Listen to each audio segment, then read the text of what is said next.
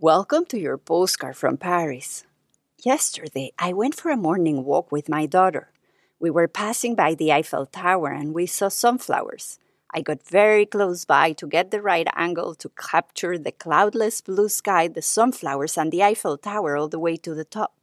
I was successful on this mission, and in addition, I was able to capture an insect. I think it was a bumblebee that flew away from the flower in exactly the moment that I was taking the picture. In this photograph, I was able to capture the feeling of connection to nature and the city that made that day different and special for me. Every time I look at the picture, I connect to the feeling of excitement and awe. It is exactly these moments, when we feel connected, awake, and alive, that can carry us forward in the more challenging times.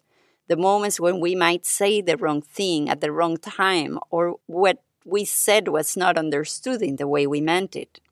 Sometimes it's important to learn to sit with these uncomfortable emotions, make space for them, digest them in the best way we can, and remind ourselves that we're all doing the best we can with the inner strength tools that we have available.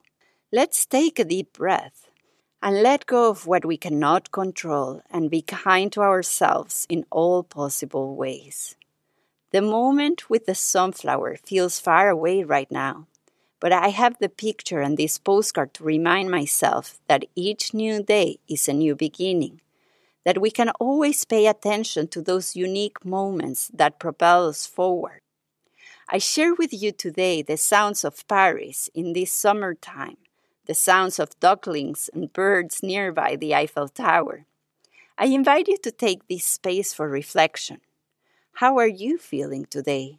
Is there something you can do today to take a small step forward in the direction you want to go? Can you eat something that makes you feel nourished? Or go for a walk to a place that makes you feel at ease? Or reach out to a friend who makes you feel uplifted?